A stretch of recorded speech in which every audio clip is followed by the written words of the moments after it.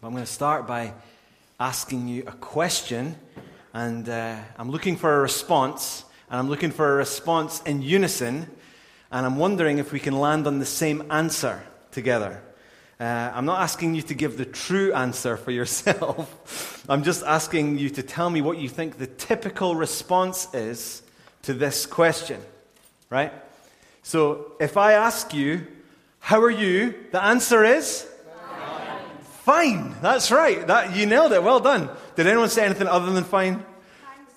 Thanks. Fine, thanks. Fine, thanks. So polite, Audrey. That's right. Fine. Or let's try the Aberdeen version. Ready? Fit like? Nae bad. Maloon. You could add nae bad. Well done. I wonder how many interactions like that you've had this morning. And even just as you come in and sit down. How are you? Yeah, fine. Or not too bad. Or doing okay. I wonder. I've been thinking a lot about that question recently for a few reasons. Here's a few reasons why I've been thinking about that question. First is, I asked someone that question this week, and they actually answered me with the truth. And I was taken aback by that in that moment. Now, I actually genuinely so appreciated that, because I was asking the question genuinely, but if I'm honest, I wasn't expecting really a truthful, in-depth answer. I wasn't expecting the conversation that followed. Someone was really struggling. And as soon as I asked that question, tears came in her eyes again. And it gave us a chance to talk through some struggles and to just very quickly pray together. And I was so thankful for the honesty in the response, but I also felt slightly chastened because I wasn't necessarily expecting a true answer to that question. I've been thinking about that. And I've been thinking about that for our church as well. I hope, by the way, that we can be the sort of church where here on a Sunday or through the week, however that happens, we would ask one another genuinely, and that we would truthfully respond to that question, how are you? And that it's okay to say when we're not fine. We can share that with one another and help one another through that. A few other reasons why I've been thinking about this question. In the last few weeks, I've met some very, very close friends of mine, both of whom I hadn't seen for at least a year. So they were asking me, how are you?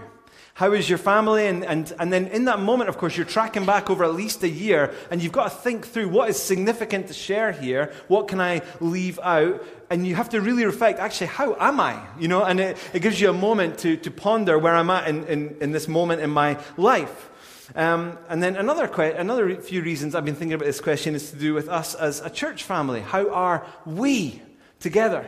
So a few months ago we had our elders retreat, and there was so much to think about that question. How are we in our elders retreat? Dominic helped facilitate some of that, and we still as elders are needing to reflect on how the Lord guided that conversation, because there was lots of things that came up as to how are we getting on.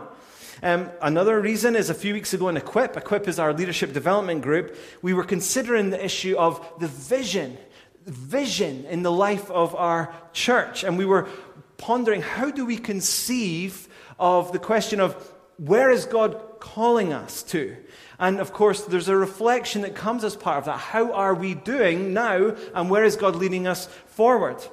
Another reason I've been thinking about this from the point of view of the church family is I have an app on my phone called Time Hop. I don't know if anyone have Time Hop, where it shows what you posted to social media on this day, a year ago, 2 years ago, and so on. And sometimes I see posts that I wrote either on Facebook or tweets that I wrote about life in this church. For example, from like 4 years ago, about a moment that happened on a Sunday morning. And every so often, one of those updates comes. I wrote about something that was happening in Hillview maybe 5 years ago, and it leads me to think, where are we now compared with what I wrote then? And I asked that question, how are we getting on? And then finally, of course, just in this moment that we're in as a church, we're praying about this third pastoral appointment, the visit of Harley and Liz last week. It's another moment of reflection. Of course, you'd imagine with Harley and the elders here on Wednesday night, myself and Harley one-to-one, we were just chatting lots about them and their situation, but they were also asking lots of questions about us as a church. So we reflected on how are we doing? Where are we at as a church family? That's a good question to ask sometimes about life in the church. It's so easy to sort of just coast along week to week. You know, one of the brilliant things, I'm just looking at Dan here, one of the brilliant things about the membership moments when people choose to join in the church as members is that we ask them questions about, you know, how are you as part of the church family? What are you seeing that's encouraging you? What are you maybe not concerned about, or maybe concerned about, or struggling with? And some brilliant answers come up. And Dan had some brilliant reflections on a few things that we were able to have a brilliant chat about. But those are important moments because in general, when we're part of a church family, it's just maybe easy sometimes, just week to week, to sort of carry on. It's good to reflect, where are we together?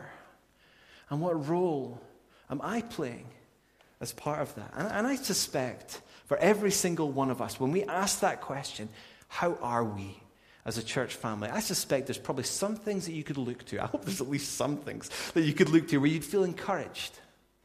And then I guess for all of us as well, there'd be some areas where we look to and we would struggle with maybe some aspects of life in the church just now. And then the hope is, of course, that would inform our prayers and discussions and that we as the whole church and as individuals who make up the whole church would then seek, okay, God, where are we at? And what does that mean for us as we walk forward? How are we?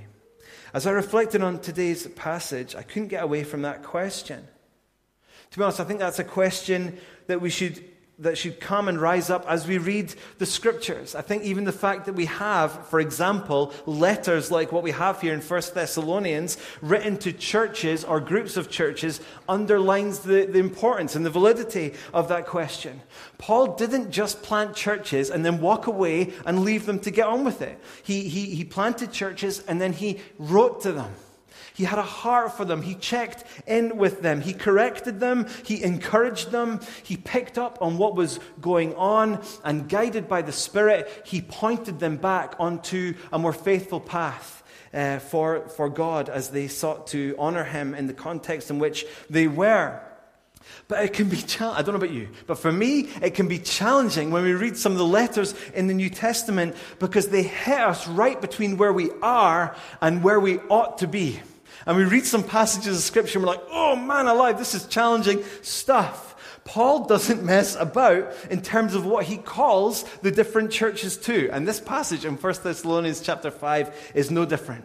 So we're going to read this passage together just now. And Paul's going to touch on so many different issues. There's 4 different sections in this passage. So the first section, verses 12 to 13, he speaks about respecting and honoring the leaders in the church. Verses 14 to 15, he talks about helping one another on in life and faith. From verses 16 to 22, he calls them together. These are plural verbs that you read in verses 16 onwards. He calls them to seek God together, to root their life together in who God is. And he calls them to do that in some remarkable ways. And then in the last few verses, he closes the letter reminding them that it is only by God's grace and help that we can see some of these things come to pass. So let's read the passage now. It's going to come up on the screen on my laptop, and we'll hopefully see some of these sections as we go. This is God's word to us. This is trustworthy and true. It's the only bit of this message that you can 100% rely on,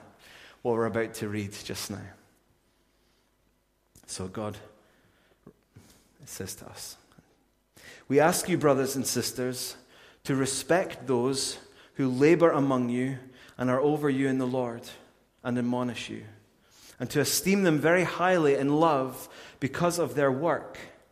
Be at peace among yourselves. And we urge you, brothers and sisters, admonish the idle, encourage the faint-hearted, help the weak, be patient with them all. See that no one repays anyone evil for evil, but always seek to do good to one another and to everyone. Rejoice always. Pray without ceasing. Give thanks in all circumstances, for this is the will of God in Christ Jesus for you. Do not quench the Spirit. Do not despise prophecies, but test everything. Hold fast what is good. Abstain from every form of evil. Now may the God of peace himself sanctify you completely, and may your whole spirit and soul and body be kept blameless at the coming of our Lord Jesus Christ. He who calls you is faithful. He will surely do it. Brothers and sisters, pray for us. Greet all the brothers and sisters with a holy kiss. I put you under oath before the Lord to have this letter read to all the brothers and sisters. The grace of our Lord Jesus Christ be with you. Amen.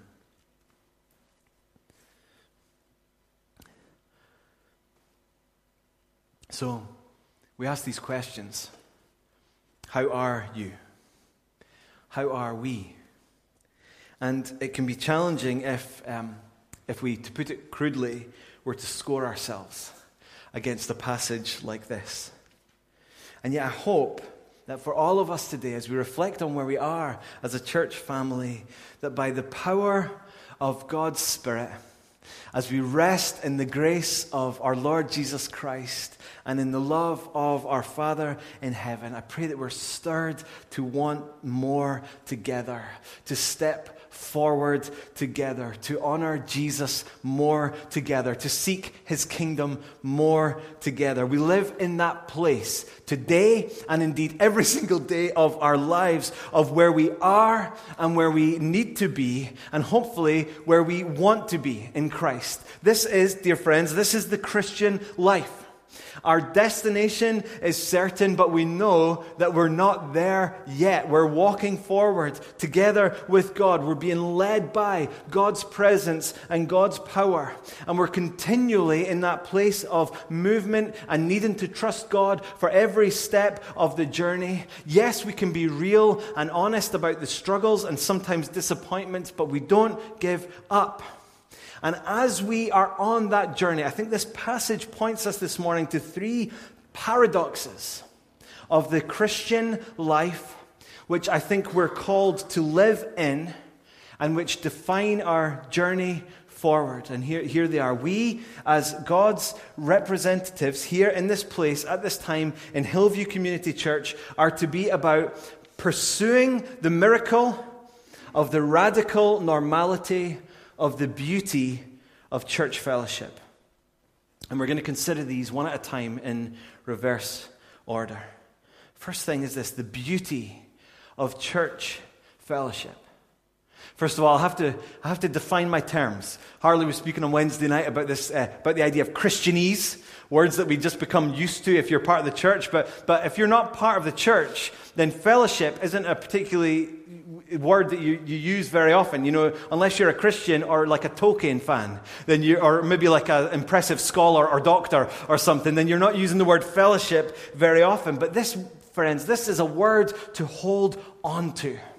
Fellowship speaks of sharing with and sharing in. It speaks of deep connectedness.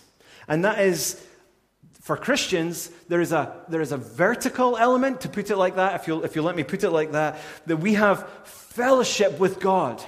We are joined to God. We are bound up in who God is. He's with us. He's in us. He's through us. We are His. We are under the shadow of His wings. There's a vertical element to that sharing that we experience, and there is also a horizontal element to that. As we, as children of God, individually share in fellowship, closeness, relationship, partnership with God as part of His family, in that, then, we are deeply connected together as brothers and sisters in Christ. The Scriptures just fumble around. The Scriptures don't fumble, sorry.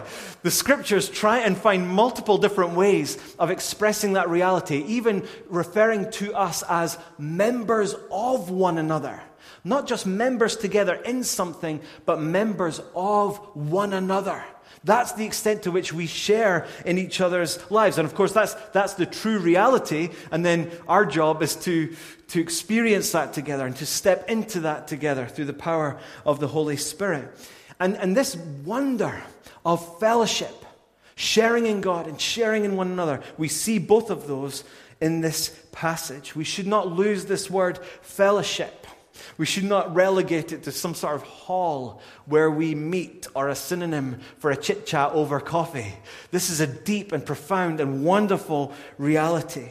And there is something so beautiful about what we share together in Jesus' church. So listen to some of the verbs that are used in how Paul calls the Thessalonians to live together in this passage. He says to respect, esteem very highly, be at peace, admonish or warn. Again, you have to have a closeness of relationship to do that well. To encourage, help, be patient, do good, rejoice, pray, give thanks, hold on to what is good, abstain from evil, greet one another with a holy, this passage says kiss, but we can contextualize and say that probably wouldn't be appropriate today. So some passages have said, greet one another with a holy embrace. Again, what is that a picture of? We're together. We're together. This is what the Thessalonians, this is what we are called to. Really, this is who we are together. And that all happens in the context of what God brings about. God does this. It's a miracle. The fellowship that we share is a miracle. If we were to look around, we would see people so different from us. We know personality-wise, we're so different. What on earth would join this group of people together apart from God and the work of His Spirit? This is something God does. That's why in verse 23, Paul prays for them, that they would know this reality. And it's why he ends this passage, this letter indeed, with a prayer of blessing that God's grace, that favor from God that we don't deserve, would be with them. So there is a deep beauty to that which God brings about among us, that which we embrace and share in together as God's people living like this together. Is what Paul is pointing them to in these verses. So where, Martin, is the paradox here? You said that these are three paradoxical things. Well, it's not really paradoxical until we compare it to our experience. I looked up paradox in the dictionary because I was worried that I was getting myself in a muddle. And here's what it says. A seemingly absurd or contradictory statement or proposition which when investigated, that's what we're doing today, may prove to be well-founded or true. So we are investigating what this beauty of church fellowship is in 1 Thessalonians 5. And indeed, we investigate about this. We read this about, what this is over the whole of the New Testament. And you can't help but find that it is indeed a well-founded and true reality that church fellowship is beautiful. The way that God describes who we are in Him together is unbelievably lovely. Here and across all the Bible, the connection that we have to God and how that finds expression in the body of Christ is so, so precious. And sometimes we taste that reality together. We know what it is to feel part of the family of God and to feel loved by God in that. And then there are other times where this list certainly does seem absurd, to use that dictionary definition. Sadly, tragically, this is so often not how we live together. And some of you have tasted that. Some of you have known that reality this last week. Or in years gone by, in this church or in others, you just are perplexed at the way people talk to one another, the way they live together. You see behavior behind the scenes that is very at odds with this list that Paul lifts up here. Or even, let's be honest, you experience or hear of horrible spiritual, physical, other types of abuse, manipulation that goes on in the church. And as you reflect on that, this phrase, the beauty of church fellowship, seems a distant reality. How are we with this? This is the miracle that we are to pursue. And it is, secondly, It's radically normal. This is not Paul writing to some bunch of top-tier expert Christians, as if there were such a thing. By the way, there ain't such a thing. We're all children before our Father.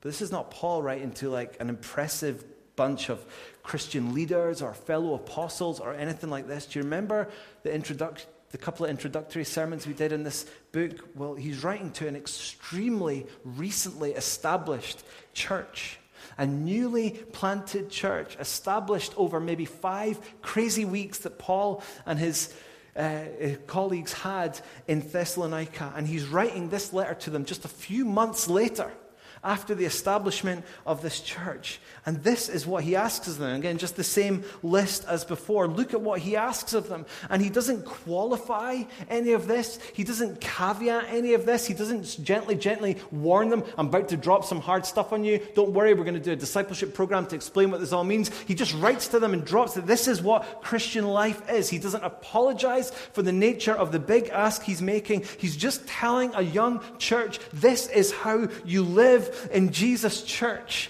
in the family of God. Family flows right through this passage, by the way. 5 times Paul underlines that he's writing to just some young brothers and sisters in the faith. This is normal Christian life, friends. That's the tone of 1 Thessalonians 5. Nothing unusual, nothing particularly for a subset of Christians. He's just writing to the church, and this is normal Christian life. Yet, let's be honest, this isn't normal. This isn't normal. Paul is plainly calling them to this, but this is radical. Living like this together. As if that list of commands wasn't challenging enough, listen to how Paul underlines the all-encompassing nature of these. I'm just going to read part of the passage again and just listen to the tone of how Paul writes this. We ask you, brothers and sisters, to respect those who labor among you and are over you in the Lord and admonish you, and to esteem them very highly in love because of their work. Be at peace amongst yourself. And we urge you, brothers and sisters, admonish the idle, encourage the faint-hearted, help the weak, be patient with them all. See that no one repays anyone evil for evil. Get this verse. But always seek to do good to one another and to everyone. Rejoice. How often? Always. Pray. How often? Without ceasing. Give thanks in all circumstances, for this is the will of God in Christ Jesus for you. Do not quench the Spirit. Do not despise prophecies, but test everything. Hold fast what is good. Abstain from every form of evil. Now, may the God of peace himself sanctify you completely, and may your whole spirit and soul and body be kept blameless at the coming of our Lord Jesus. This, friends, is the radically normal Christian life. It's more important than what we do as a church. It's more important than what ministries we run. It's more important than what songs we choose week by week. It's more important than the dreams that we have for what outreach programs we might run. It's more important than the question of how gifted those are who lead from the front in various ways. It's more important than what we do with the building. This is the Christian life. It's about how we talk to one another, how we think of one another, how we pray for one another. It's about our posture towards those who God has called into leadership roles of varying nature in the church. It's about our disposition towards others, not just what we think about them, but how we cause them to experience themselves. It's about our heart for prayer. It's about our relentless desire to do good to one another. This is the radically normal life that we are to know in the church of Jesus Christ. And we're also called, just briefly, to radically normal living and how Paul speaks of life in the Spirit. Those few verses there, 19 to 22. Don't quench the Spirit. Don't stifle the Spirit. Don't trample on the work of the Spirit. How easily we can do that. stifle, quench the Spirit of God. We can do it with poor behavior towards one another, or we can do it with an over-reliance on human logic. We need to hear God's voice. That's what it's saying. Don't despise prophecies. God speaks to us in His Word, and He speaks to us through prophetic gift that He's given certain people in the church. We need to hear what God is saying to us, and we need to test everything against the Scriptures, and we need to hold fast, hold tight to that which is true and good and right. At the recent, I was down in St. Andrews, as you know, at the recent Scottish Baptist Ministers' Fellowship, and the speaker there asked a very provocative question. He said, what would it look like in your church, in your Sunday gatherings, in your ministries, in your church meetings, in your interactions together, if God's Spirit removed Himself from your church? And he asked, what would be different? He was asking how much of what you currently do and operate in together could continue on just fine if God removed His Spirit.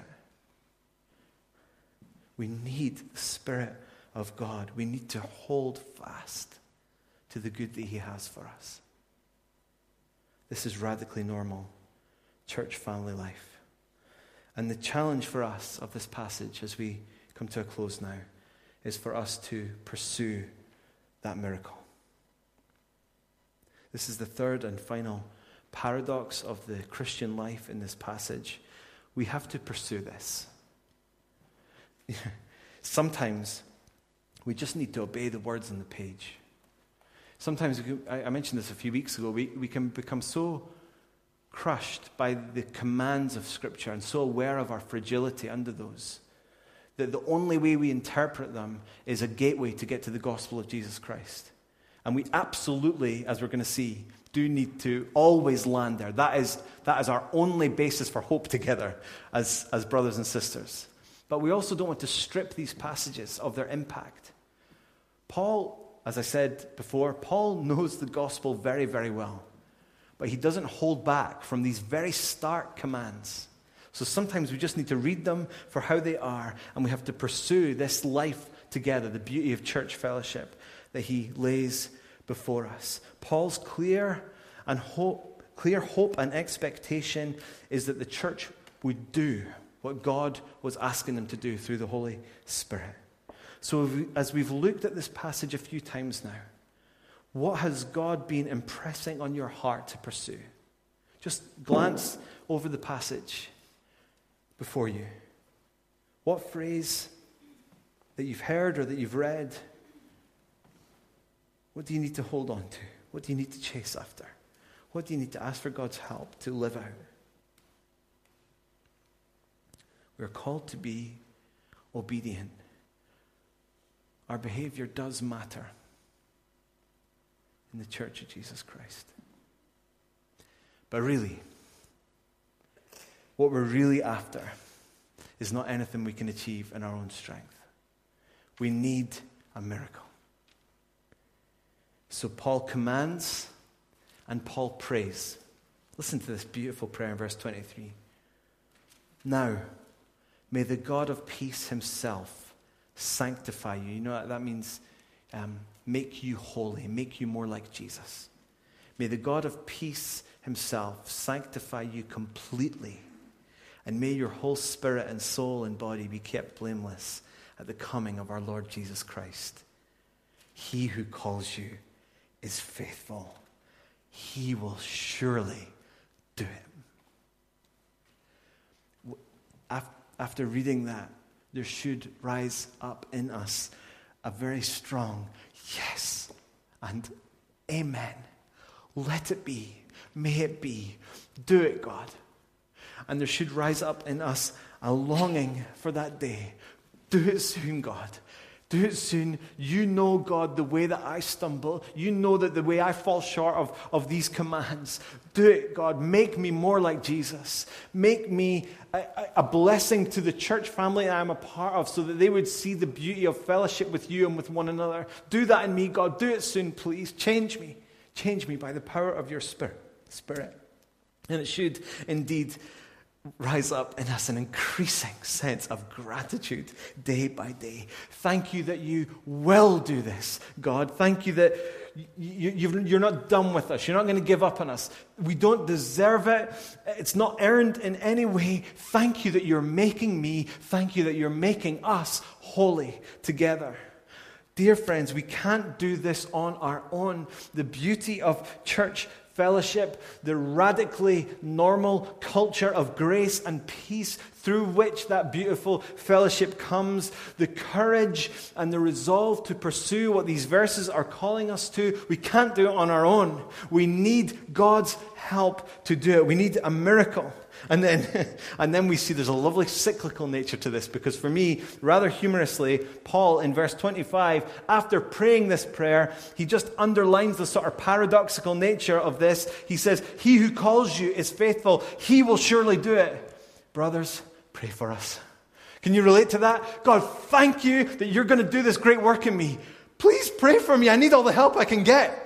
That's the tone of this passage. And then, God's going to do it. But we definitely still need your prayers to step into that. And then before he closes the letter, he just brings it back again. Do you see there's this cycle? Brings it back again to the miracle that we need and the miracle that we have, where he says, the grace of our Lord Jesus Christ be with you. That's our hope. That is our hope. That's the miracle that we need. How are we? How am I? How are you? As you think about this challenge to pursue the miracle of the radical normality of the beauty of church fellowship. This passage, like pretty much every passage in the Bible, to be honest, it meets us between where we are and where we might be together in God. Do you desire to step into this miracle? Always seeking to only do good to one another and to everyone. Do you desire that? Do you desire to grow in patience? Do you desire to rejoice and to pray without ceasing and to give thanks in everything? Do you? I have a sense, for what it's worth, that Hillview Community Church is on the brink of our next new beginning. We can and we should have all sorts of dreams for how God might guide and move us forward. How we need to constantly be seeking him, constantly be led by him, constantly praying for him to do way more than anything we can ask or imagine. But let's start with this. Let's start with this, with seeking the Spirit of God to move, with crying out to him, with casting ourselves on him and just understanding we can't do anything without his appointed will, without his presence and his power. We can't do anything without being changed by him, so that we would grow in love for one another. We would grow in fellowship, closeness with God and with one another, honoring and respecting each other, and indeed, at the end of the day, trusting in God to work this miracle that we need. May he do a wonderful work among us. I mean, what a great God we have, right?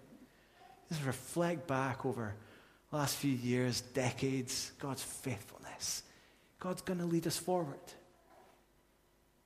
If we humble ourselves and seek his face, he'll lead us on. May we together pursue the miracle of the radical normality of the beauty of fellowship with God and with one another. Let's pray.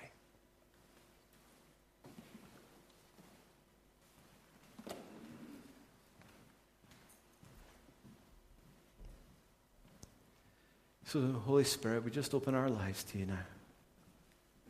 We wait on you.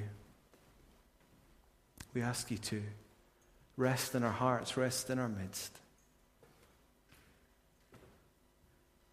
We ask you to minister to us as only you know how to do. You know what every one of us needs, so we just open our hearts to you in this moment.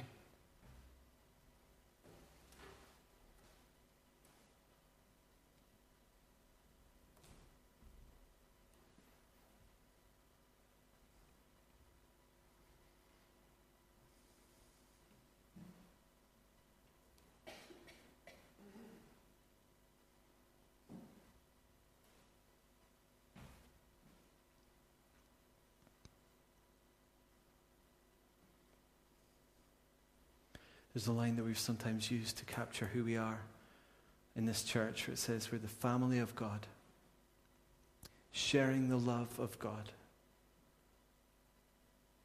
individually, together, and indeed with this world, for the glory of God.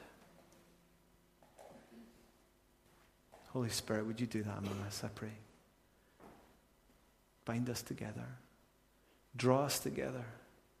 Forgive us for the ways that we have thought or spoken ill of one another.